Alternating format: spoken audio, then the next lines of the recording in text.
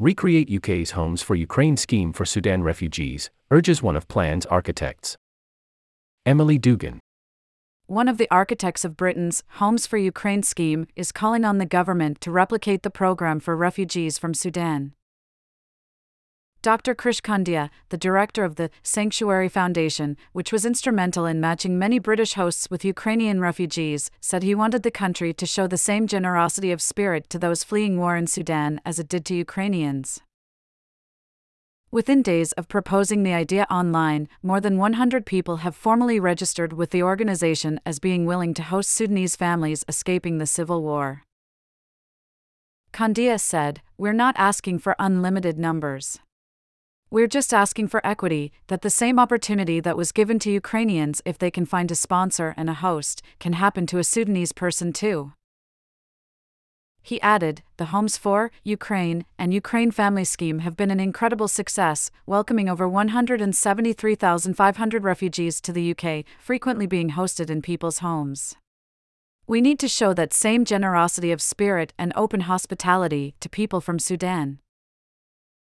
Chris Wilmot, 56, a retired university lecturer, and his wife, and Wilmot, 55, a doctor, have signed up to host at their home in Leicester if a visa route is established.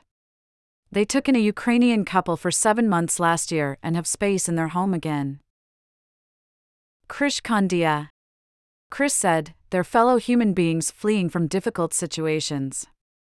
And if we've got the capacity to help them, we should do so. If we don't have a Homes for Sudan type scheme, they're in a chicken and egg difficulty as you can't claim asylum unless you're here, and we don't have the safe routes to do that. And we're making that increasingly difficult." Kathy Ashley, a charity chief executive, has had a young Ukrainian woman living with her family in their South London home since last year. Their guest will be returning to Ukraine next month, and Ashley would like the option to help a Sudanese refugee in the same way. "I've enjoyed having her as part of our home, and I want to be able to make that same offer available to those fleeing persecution in Sudan, because their need is as great," Ashley said. "Without these safe routes, people are forced into terrifically desperate situations." She added, "The government said there would be safe routes for those having to flee Sudan, but there are none." The Sanctuary Foundation is also proposing that the family visa scheme set up for Ukrainian relatives of people already living in Britain should be emulated for Sudan. Many expatriate Sudanese families living in Britain are worried for their relatives and want the opportunity to open up their homes. Sign up to First Edition.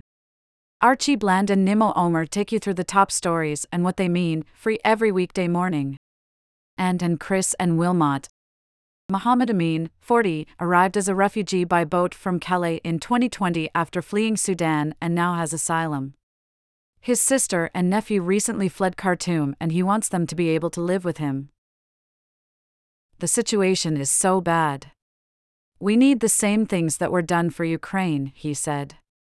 "I'm trying to help them, but it's difficult. They ran out of Khartoum and they have no food, no place, and I'm trying to send them money from here to there, but the banks aren't working."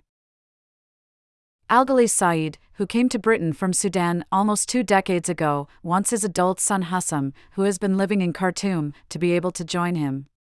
Saeed, 56, who works as a taxi driver and lives with his wife and daughter in a 4-bedroom house in Rotherham, says he has room for him to join. "All we ask is for the British people to help us like they did Ukrainians," he said. A government spokesperson said there were no plans to open a bespoke resettlement route for Sudan, adding that it was focused on preventing a humanitarian emergency by working with international partners and the United Nations to bring an end to fighting. "Since 2015, we have offered a safe and legal route to the UK to almost 500,000 people seeking safety, but our approach must be considered in the round, rather than on a crisis-by-crisis basis.